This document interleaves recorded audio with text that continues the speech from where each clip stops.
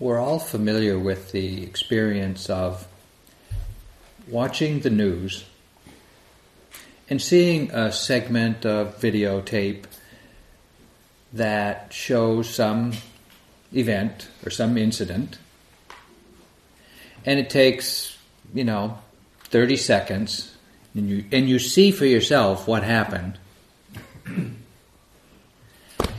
And then for the next 30 minutes, different spinmeisters come on the show and tell you how to understand what you saw. And they can spin it any way, they want. And they try to spin it the way they want you to believe, or what they want you to believe about that experience. And on the political spectrum, you've got spin left, spin right, and in the economic perspective, you've got spin up and spin down, and there's just endless possibilities for spinning and putting a meaning on events to one's own, demise or satisfaction or chagrin or frustration, disappointment, suffering or not. So, how are we to know, really, what happens?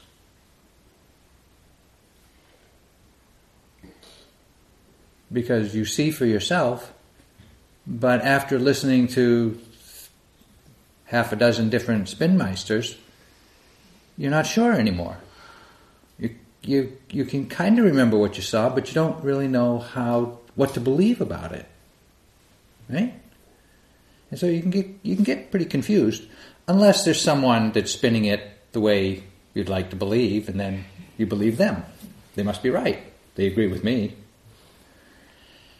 Well, today, as you have been watching the news of your own mind and body, what have you observed? How do you understand what you have observed in this mind and in this body? You've experienced sensations in the body and thoughts in the mind, emotions in the heart. You've seen sights, smelled smells, tasted, and just had thousands of newsworthy events occurring in your heart and mind. Which spinmeister did you listen to? The one that says, "Oh, poor me, I'm not doing well," or "Wow, this is great, I'm happy to be here because XYZ," or "Hopefully tomorrow will be a better day." There's always the futurists that have got something better to offer. Or, "Oh my God, this is just like the last time." There's those who are kind of stuck in the past. And, you can believe anything about your experience. It's a sign of better things yet to come, or it's a confirmation of the worst is yet to happen.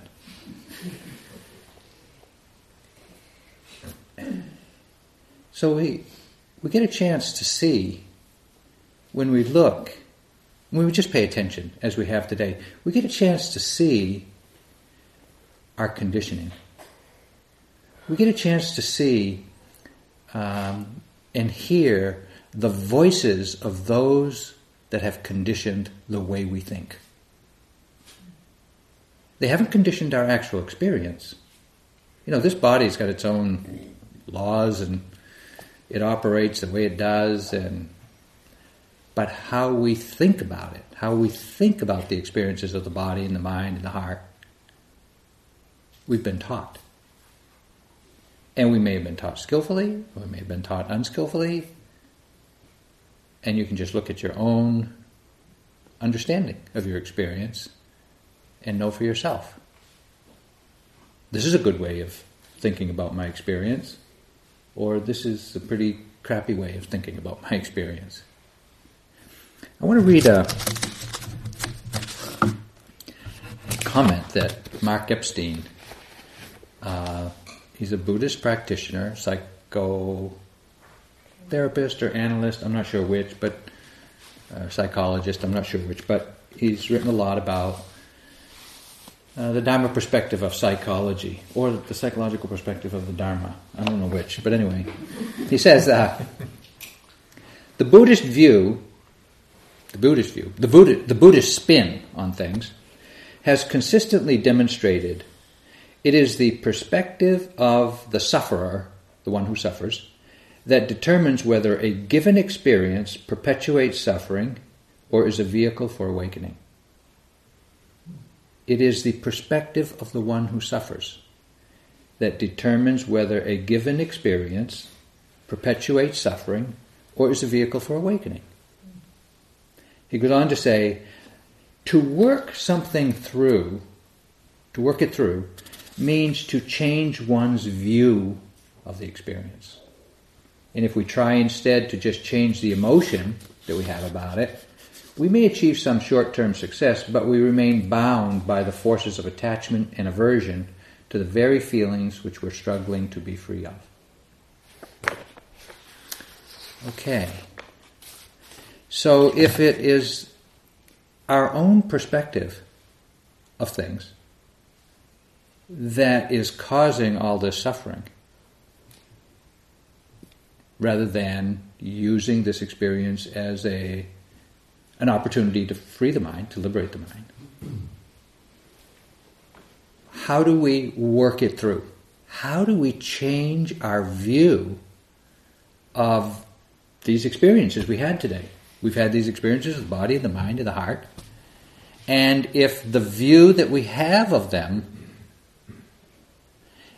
causes us to feel suffering, we need to work it through. Change our view in order to use this very same experience as an opportunity for liberation. Freedom from suffering rather than suffering. How do we do that? I don't think I'm far off to say that all of us have experienced some distress today. Some frustration, disappointment, pain, whinging, whining, complaining, oh poor me, self-pity, whatever it is, I want this, I can't have it, and I don't want this, and I've got it. This is suffering. This is suffering.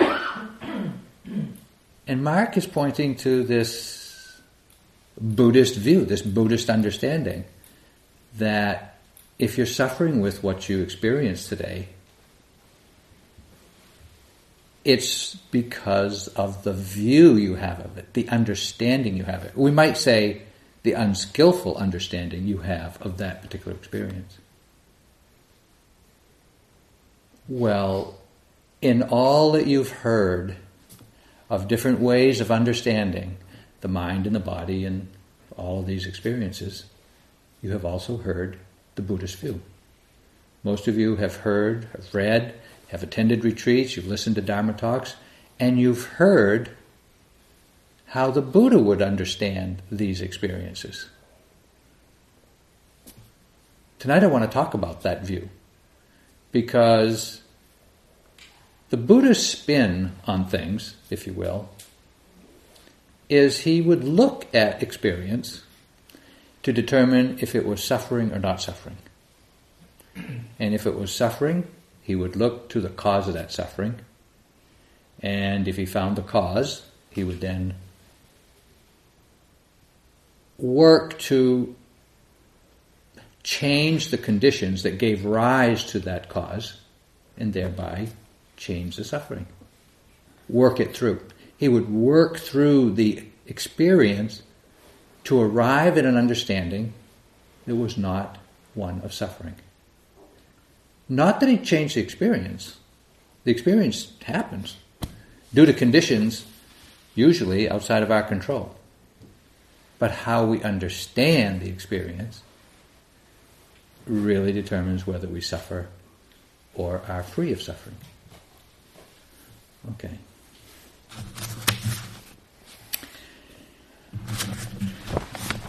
What we're doing here in this practice is really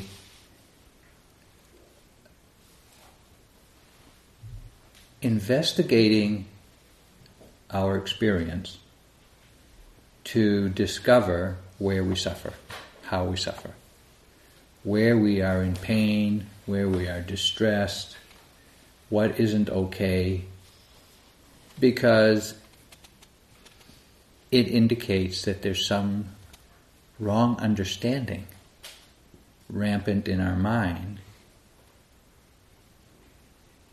that conditions are seeing that experience in that way. U Tejaniya capitalized on the Buddha's teaching when he says the first thing that a yogi, a retreatant, a meditator, one who's developing their mind, needs to do is they need to hear what this Buddhist view is. They need to hear how the Buddha would understand something. And I'm going to call that right view. It means skillful view. It means the view of experience that leads to the end of suffering. An unskillful view of experience leads to suffering. That would be, we say, wrong. Right and wrong sounds kind of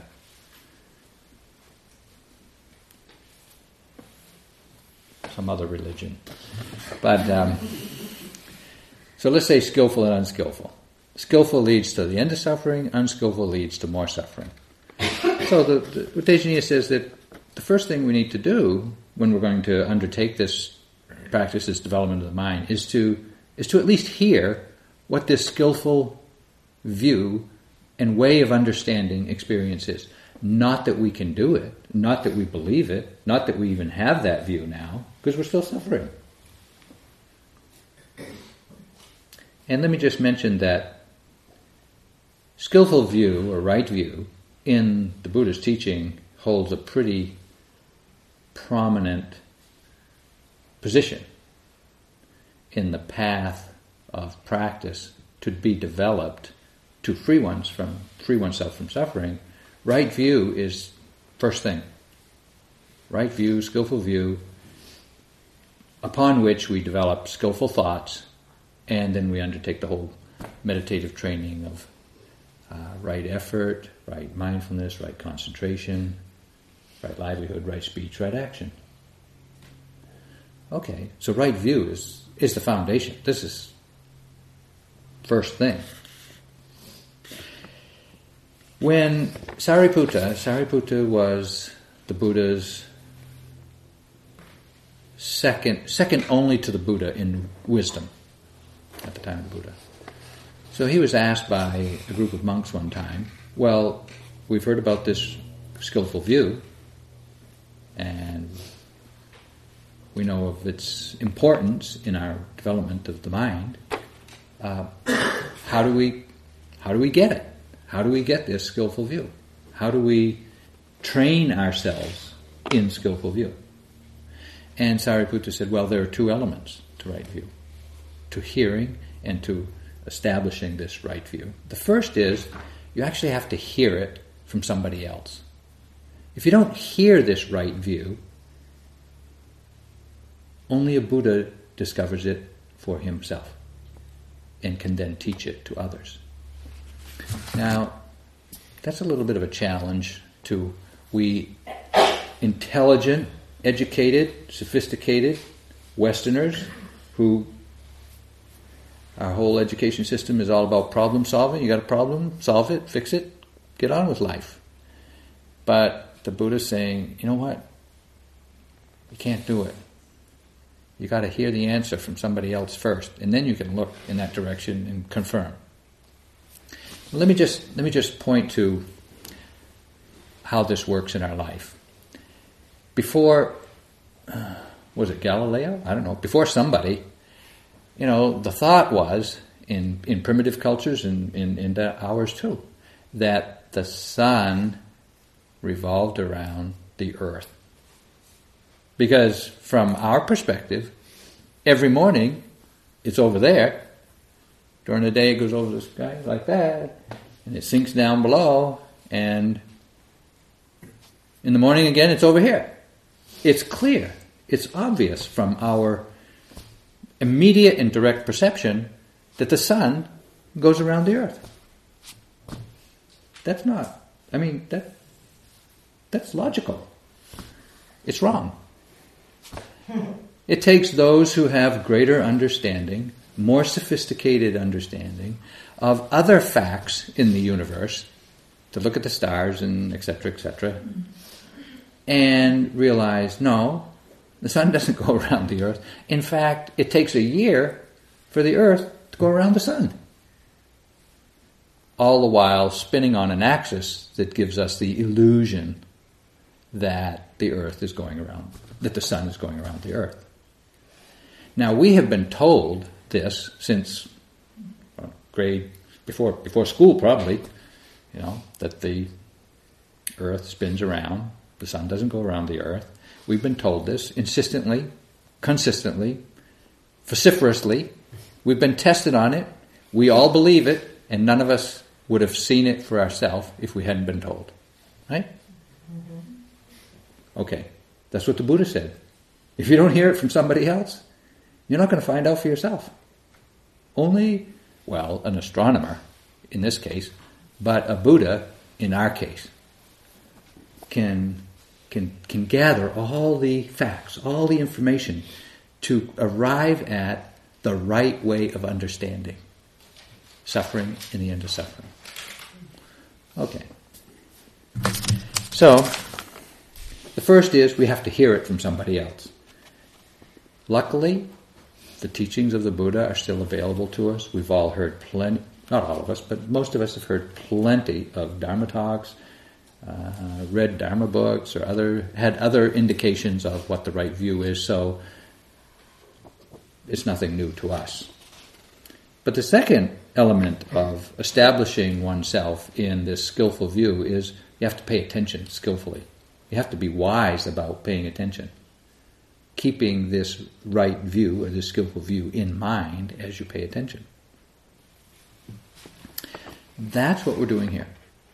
Practicing skillful attention, wise attention, how to pay attention to the experiences of the body and the mind and the heart in a skillful way, not in a way that, you know what it's like out there. We pay attention to things in unskillful ways, and we generate all kinds of stress or distress or upset or frustration or disappointment, suffering. So here we have another opportunity. Well, let's pay attention to the same thing differently with more skillful attention. That's what we're doing. That's what we're training ourselves to do through this practice. One view or one arena of skillful understanding is of the Dhamma. Now, the Dhamma is the teachings of the Buddha. It's also the way things are, the way things have come to be. Our immediate experience in any moment, we could say, that's the Dhamma. That's the way it is.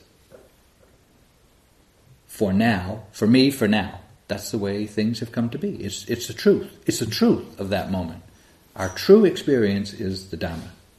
The teachings of the Buddha point to this truth for each one of us to discover for ourselves. Now, it's not that we all have the same truth, because, we're all sitting in the same room, we're all listening to the same talk, but we all have different experience of what's going on here. So there's many truths of the same thing. Each one of us has our own. But that's the truth. That's the Dhamma. That's the way it is for us at that time. We could also say that the Dhamma is, because it's the way things are, or the way things have come to be, it is the study of nature. When we look at this unfolding of the mind and the body, what we see is nature on display. When you walk in the forest, you see the way the trees are, and the animals relate to the tree, and the bushes relate to the trees, and the big trees and the little trees, and the water and the rain and the sun, and it makes a forest. It's not accidental. It's not haphazard. It's not random. It's not a mistake. Things happen in the forest due to cause and effect. the way of nature. Same with our body and mind. There are causes and conditions giving rise to everything that we experience. And everything that is experienced in this body, in this mind, in this heart, is a display of nature. It's a display of the laws of cause and effect. Nothing happens by accident. Nothing happens adventitiously. We may not understand all the causes and all the conditions that have come together to give rise to this particular experience, but that's just because we don't see clearly, deeply enough to understand that. But things don't happen randomly. There are causes and conditions, the unfolding of the laws of nature giving rise to the way things are at this time. Within us, between us, amongst us, in the environment, inside, outside, it's all nature on display.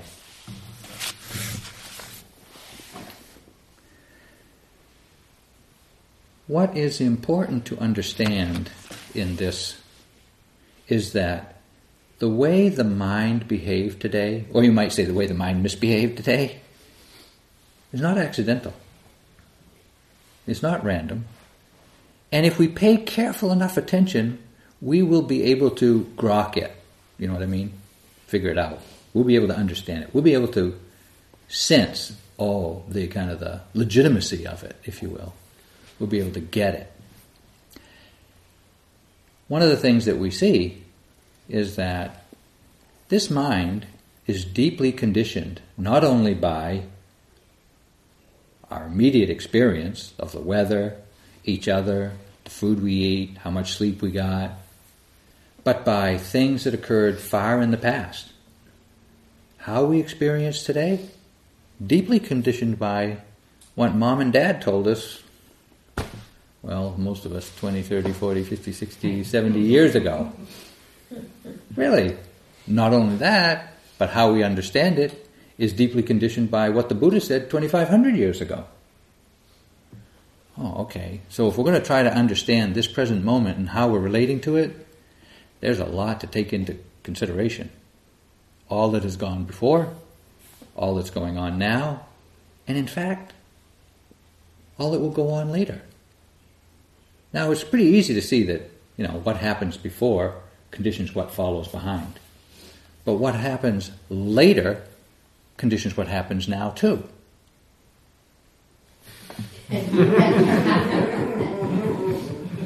Okay. Spin that one out for me. Well, why did you eat dinner tonight? Or why did you eat lunch? Because if you eat now, that as it is digested later, it will support the continuity of health in the body. What happens later conditions what you do now. That's just a simple, why are you practicing here? Because, somebody told you to yesterday or a year ago? Well, yes, but also there's some understanding. We've all seen a little bit. You practice like this, in the future, things are different. You have a little more understanding, a little more patience, a little less suffering. And so we practice now, knowing full well that the result in the future is conditioning our practicing now. Isn't it? So it's not just the past that conditions the present. The future conditions the present. Okay. We're all human beings. Right? And as a living being, we are heir to the biological laws of the universe. We are not free of the limitations, the constraints, the commands of the laws of biology. As a biological being, we're born, we die.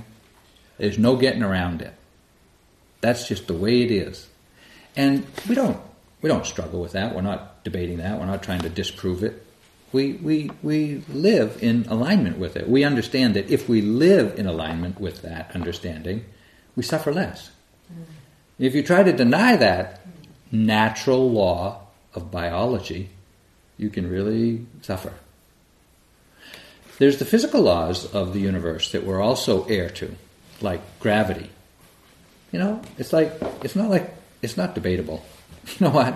You don't win if you debate the law of gravity, whether it's true or not, or whether you're affected by it or not. We're all affected by it.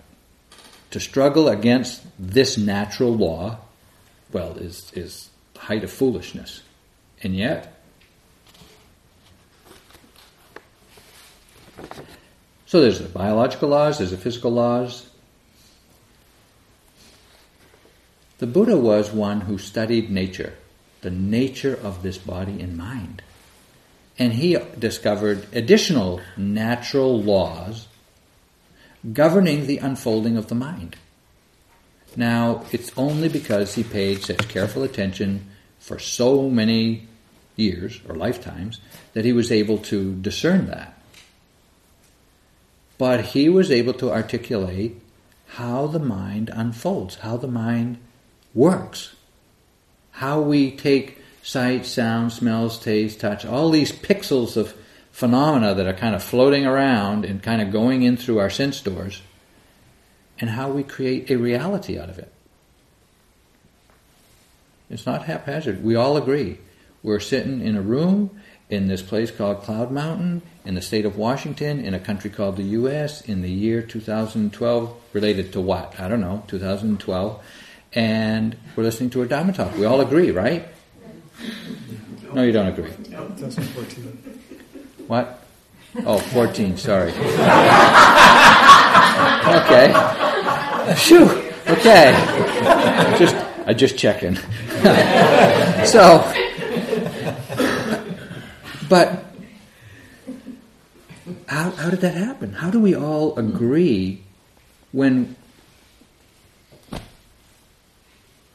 there's so much going on to make this kind of consensual reality that we live in, that we all agree? I mean, the Buddha could see this is how it works.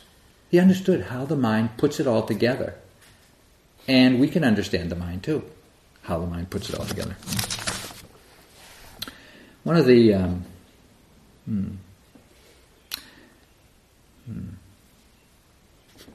Let me just skip this section and go to all of our Dharma practices. Everything that we're doing here, taking the refuges, the precepts, practicing awareness, offering our service to the community to keep the community going, practicing generosity, offering meals. All of these practices are developing skillful, wholesome qualities of mind. Generosity, patience, attention, awareness, understanding, loving kindness, acceptance, letting go, renunciation. And these are all skillful qualities of mind. As they are developed, unskillful qualities of mind are either suppressed or kept at bay so that they don't get a chance to arise in the mind, causing more suffering. So whatever we do for Dharma practice, or in alignment with the laws of nature, Dharma practice, leads to this understanding of how to suffer less through the development of qualities of the mind. So I want to move on to how to understand our meditation practice. Because there's a lot of different meditation practices. There's a lot of different teachers, techniques, traditions. There's a lot of misunderstanding. There's a lot of confusion. There's a lot of competing opinions, if you will, or contradictory opinions about what's going on here. So I want to offer several right views or skillful ways of understanding what we're doing here. Now, let me just say, you don't have to believe it. The Buddha said this is the skillful way of understanding what's going on. This is the way that would lead to less suffering. Now, you don't have to believe it, but I would just ask you to listen. and check it out for yourself. Before you have a strong opinion, yeah, that's true, or no, that's not, just check it out. Just take the rest of the retreat, just check it out for yourself and see through your own observation whether that is a skillful way of understanding your meditation practice. So the first view, or the first way of understanding, in every moment, something is being known. In every moment, something is being known. Now, what this is saying is the mind, this knowing capacity that we all experience, is knowing something in every moment. It's knowing sights, sounds, smells, taste, touch, thoughts, feelings. In fact, that's all it's knowing. 6 things. Sight, sound, smells, taste, touch, and cognitive, conceptual thoughts, feelings, emotions. The Buddha gave a short discourse, I think it's called the short one, where he said, this is it. This is all that we're ever going to experience. Sight, smells. We create our entire world, our worldview, and all of our experience out of these 6 things. So actually, when you start meditating, there's not much to pay attention to. Just 6 things. Right? Just 6 things. That's it.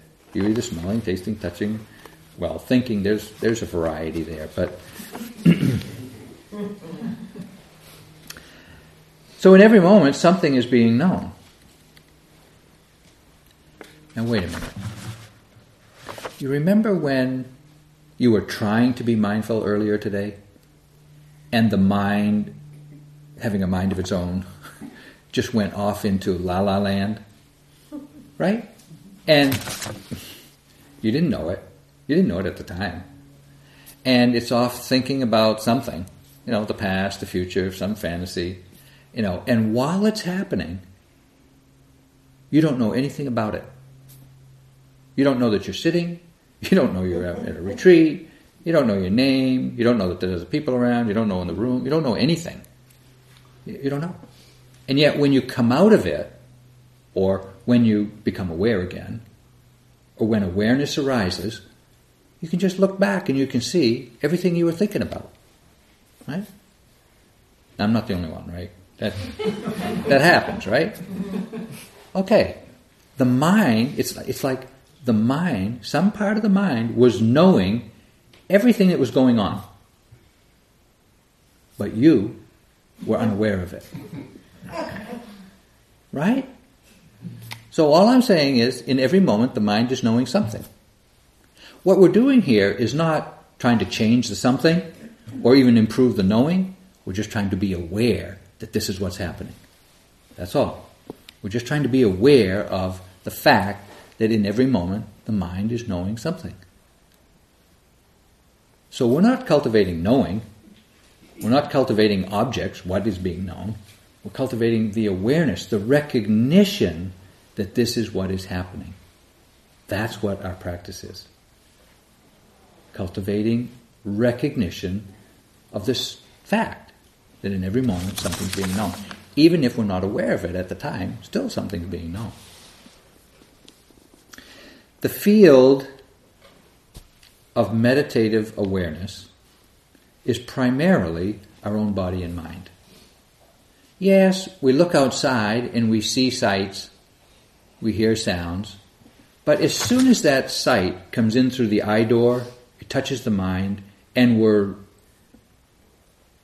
observing our mind. As soon as the sound comes in through the ear door, it touches the mind, and we're then dealing with our mind. So it's really, even the external world is just a reflection of our own mind. So the meditative arena, if you will, is our own body and mind. Even when you look at someone else, you think, oh no, I'm looking at them. They're in my field of meditative awareness. As soon as the image goes into your mind, you're dealing with your mind, your mind's perception of that person, or that tree, or that food, or that sound. And so what we're doing in meditation practice is paying attention to our own inner workings of the mind, of the heart, of the mind. Now, in the field of meditation, anything, and in fact, everything, can be known. There isn't anything that can't be known.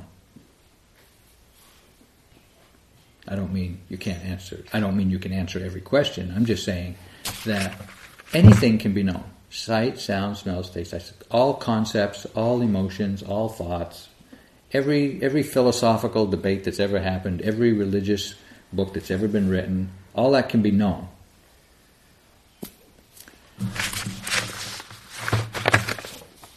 When it is known, we say that's the object of our attention.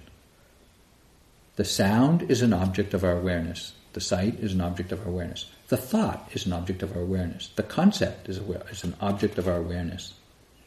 The object is what we pay attention to. Oh, these are the meditative objects. So when I say, what are you aware of? If you ask yourself, what are you aware of? You're identifying the object of your awareness. Oh, I'm aware of this sound. I'm aware of this sensation. I'm aware of the breath. I'm aware of a thought. I'm aware of a feeling, an emotion, a memory, a plan. These are the objects of meditation.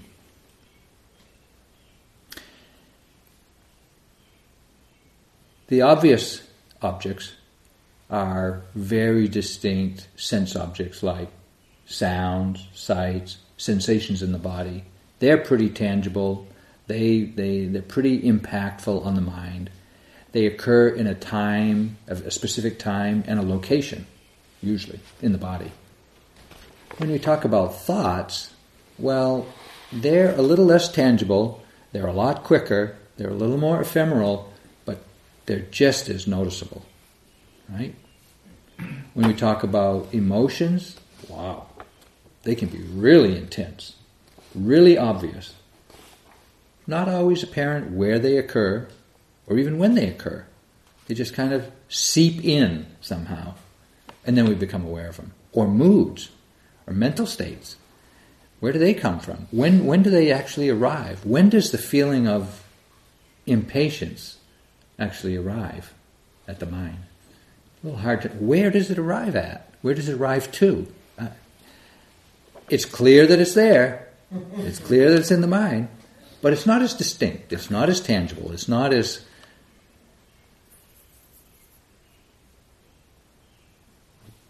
But it's still an object to be known. In the sequence of obvious to subtle to... from gross obvious to subtle to very subtle, awareness is on the very subtle end. Huh? Understanding is even more subtle. But understanding can be the object of awareness. Okay. Whatever is known is an object of the mind, object of our awareness.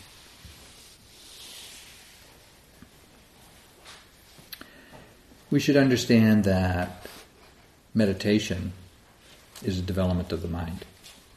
Anything you do that encourages or enhances or furthers the development of the mind, we could say is part of the meditation process.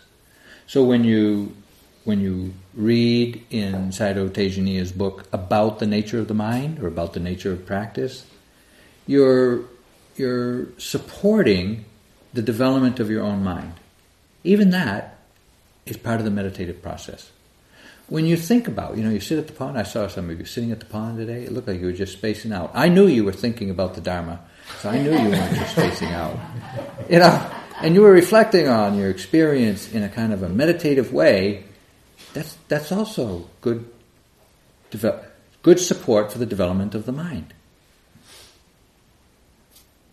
And when you practice formal meditation, noticing moment-to-moment experience, that's also development of the mind. So we don't want to just put, sitting quietly with your eyes closed in this posture, counting breaths as, this is meditating. Anything that you do to support the development of the mind, the understanding in the mind, support for the understanding, encouragement for the inspiration for the understanding, inspiration for the practice, all of this is working to develop the mind. part of the meditative process. Sayadaw says, meditation is the work of the mind. Whatever the mind is doing, if it's done with wise attention and intention, then it will lead to the development of the mind. That's meditation. The kind of meditation that we're doing here, mindfulness or awareness, leading to insight or understanding, is dependent on learning to observe experience with interest.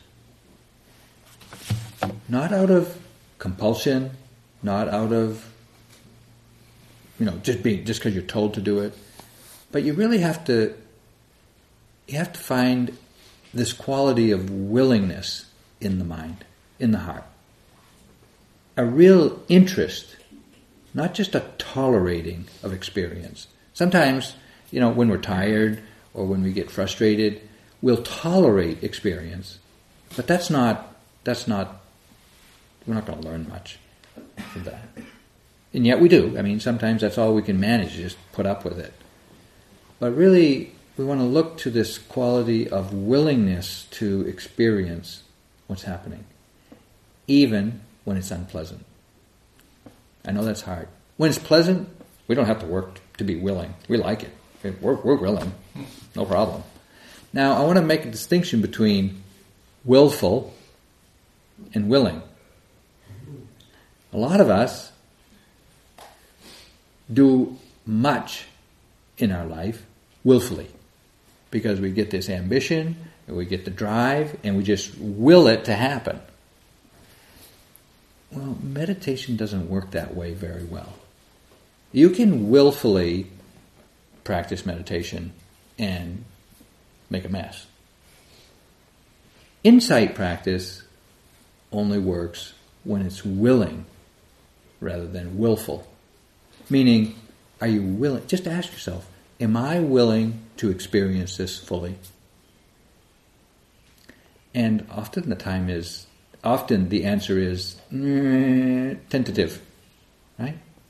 Because it's unpleasant. Now, is there anybody that didn't experience unpleasantness today? Unpleasantness in the body, unpleasantness in the heart, difficult emotions or unpleasant emotions, or in the mind, thoughts that just kind of bother you, stress you out, make you fearful. No, we all experienced unpleasantness today, a lot of it, right? And every day we experience a lot of unpleasantness. Why do we still fear it?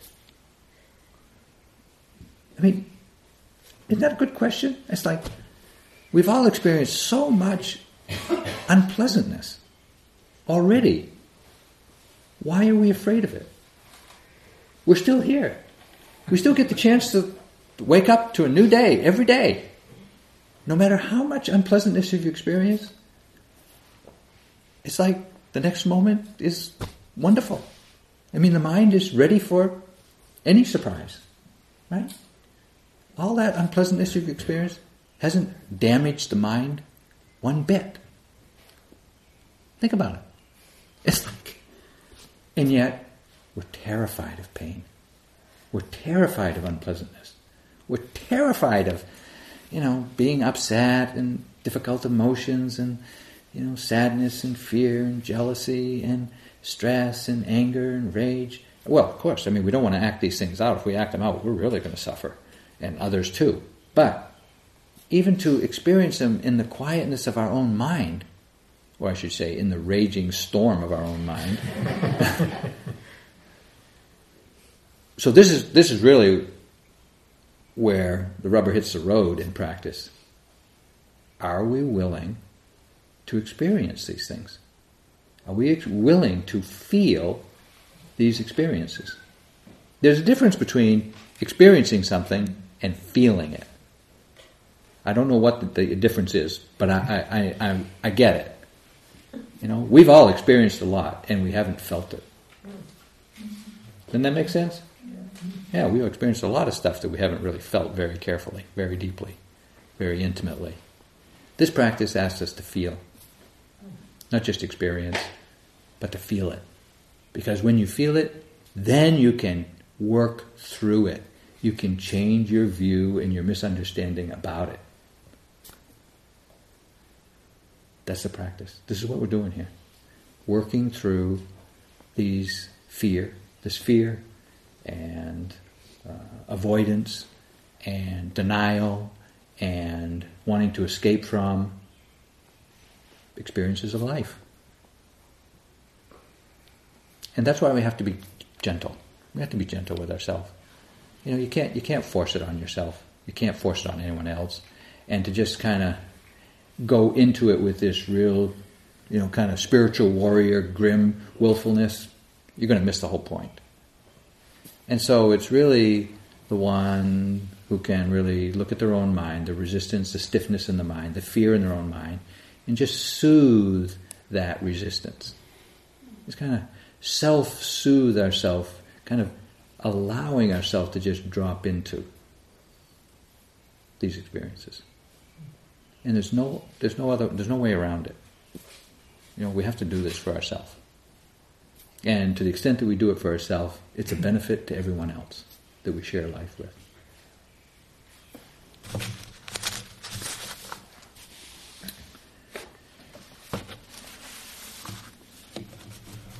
As we pay attention to our moment-to-moment experience, as the different objects of nature come into view, the mind, the body, the environment, all the sense doors as they come into view,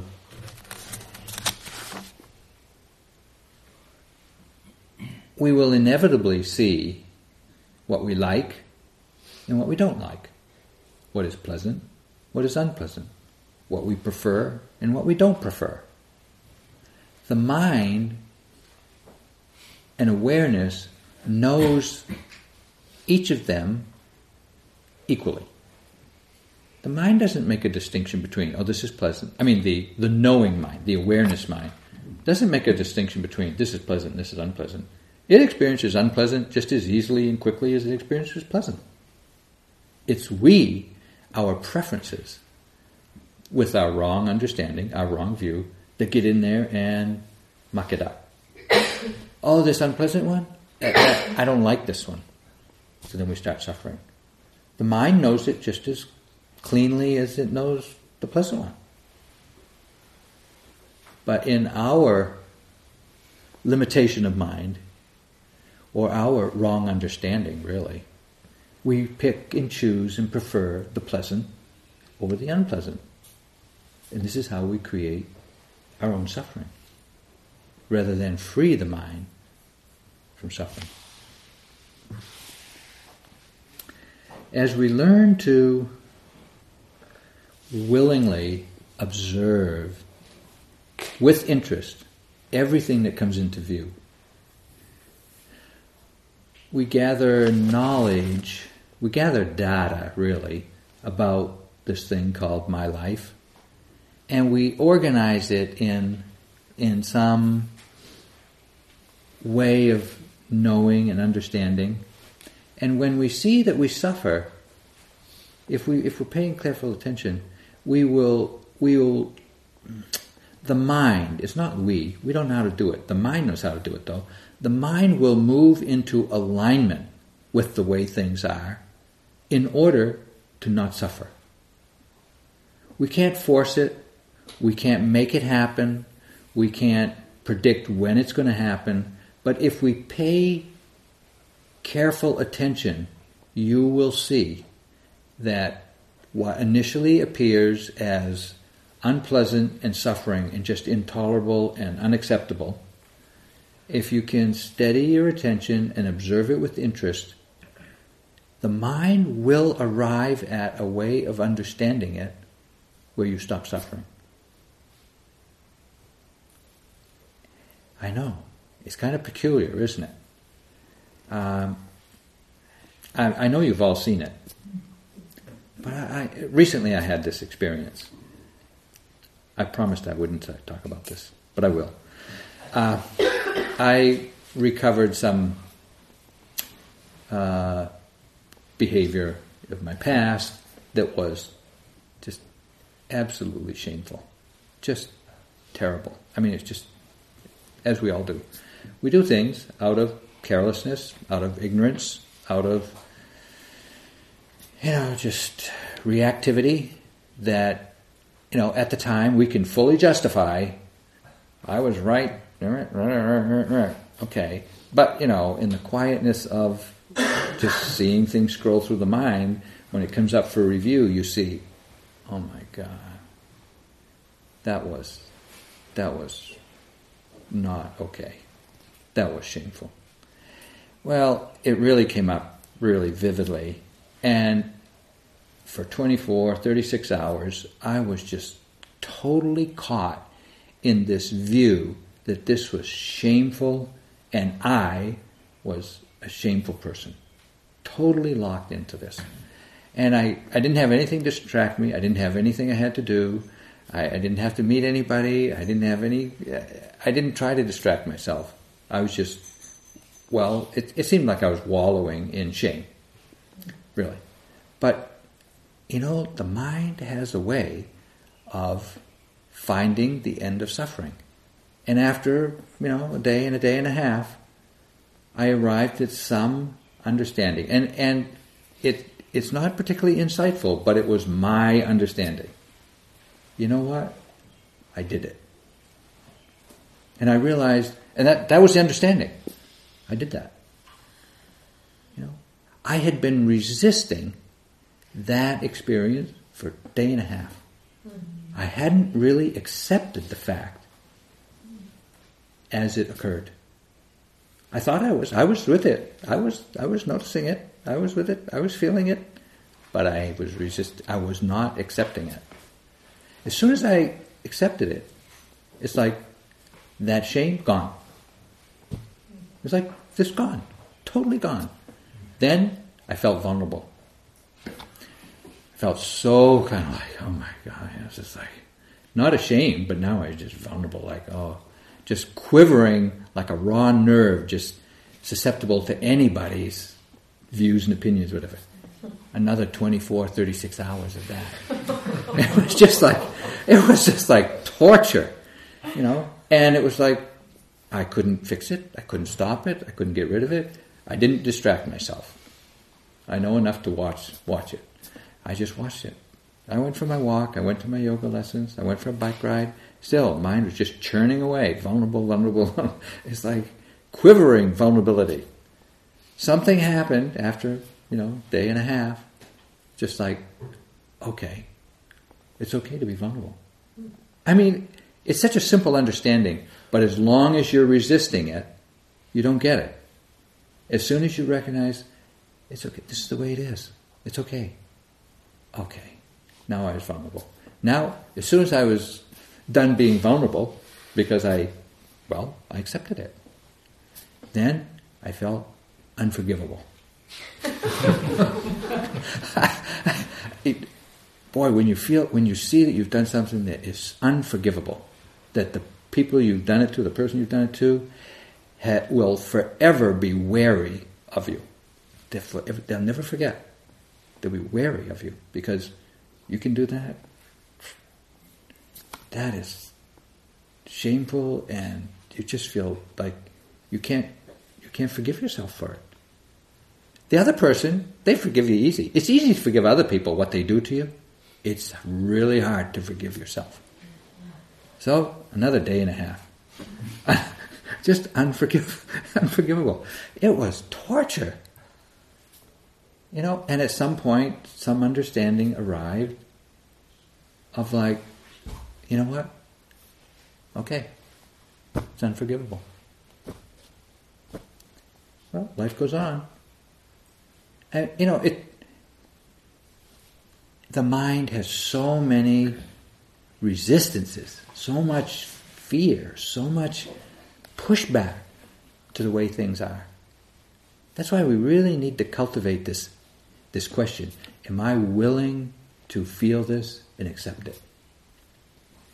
Really, fully. Not debating with it, not negotiating with it, not trying to cajole it, not trying to spin it dharmically. I could have spun any of those experiences dharmically. Practice forgiveness, practice loving kindness, blame the other person. Well, you're skillful and unskillful. There's all kinds of things, dharmically and undharmically. But you're still entangled. But to work something through, as Mark Epstein says, is to change your view. It's not because you say, okay, I want to have a different understanding of this. It's like you stay with it until the mind changes by itself. It happens. That's how this process works. It just works when you pay attention and you're suffering and you keep paying attention, the mind will find a way to stop suffering. You can't find a way to stop suffering. Anything you do is willful, and that will keep you'll still be hanging on to or pushing away the unpleasant feeling, the unpleasant emotion.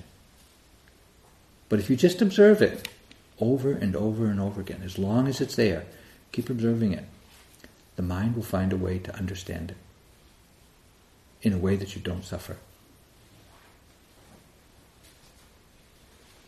It's hard to trust that. It's hard to trust that process, until we try it for ourselves. We try it for ourselves, and we see, even with little things, whether it's knee pain or anything else, we just try it with the simple things. And then when you get to the big things, there'll be enough faith, there'll be enough confidence, there'll be enough experience, confirmed experience, that this is the way to deal with suffering. And this is how we overcome all of our doubt. Can I do this? The doubt about the practice, the doubt about the path, the doubt about the results. Just step at a time, with little sufferings leading to bigger sufferings.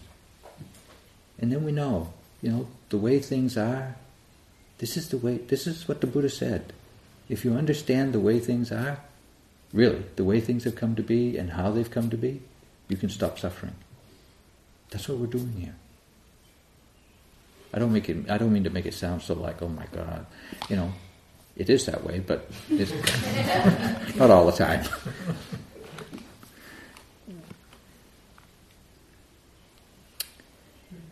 Anyway,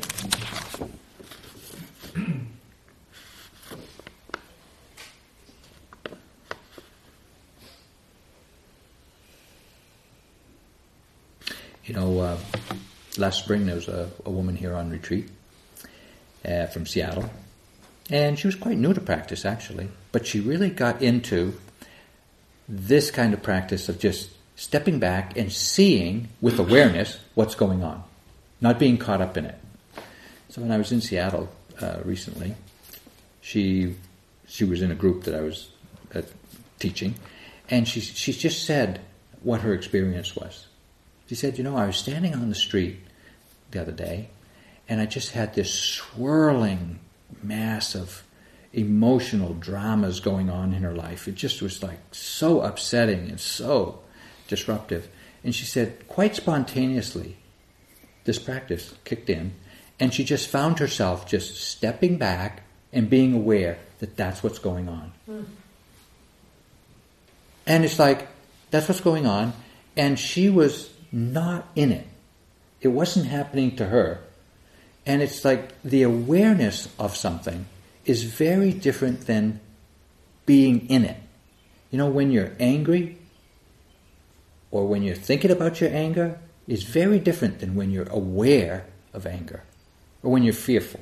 When you're afraid or when you're thinking about what's making you afraid and when you're aware of fear, very different experiences. So what we're learning here is how to step back, to kind of step out of the experience. We're not denying it, we're not avoiding it, we're changing our view of it. Rather than, I'm fearful, we can see, fear has arisen in the mind. Subtle shift, big shift in understanding. And this is what we're cultivating in practice here. Just learning to step back from experience, to be aware of it rather than be entangled in it. And this is the key. This is the key to changing our view of what's going on in our heart, in our mind, in our life, to the view that leads to the end of suffering. Step by step, this is what we're doing. So let's just sit quietly for a moment and let the words settle down. Thank you for listening. To learn how you can support the teachers and Dharma Seed, please visit dharmaseed.org/donate.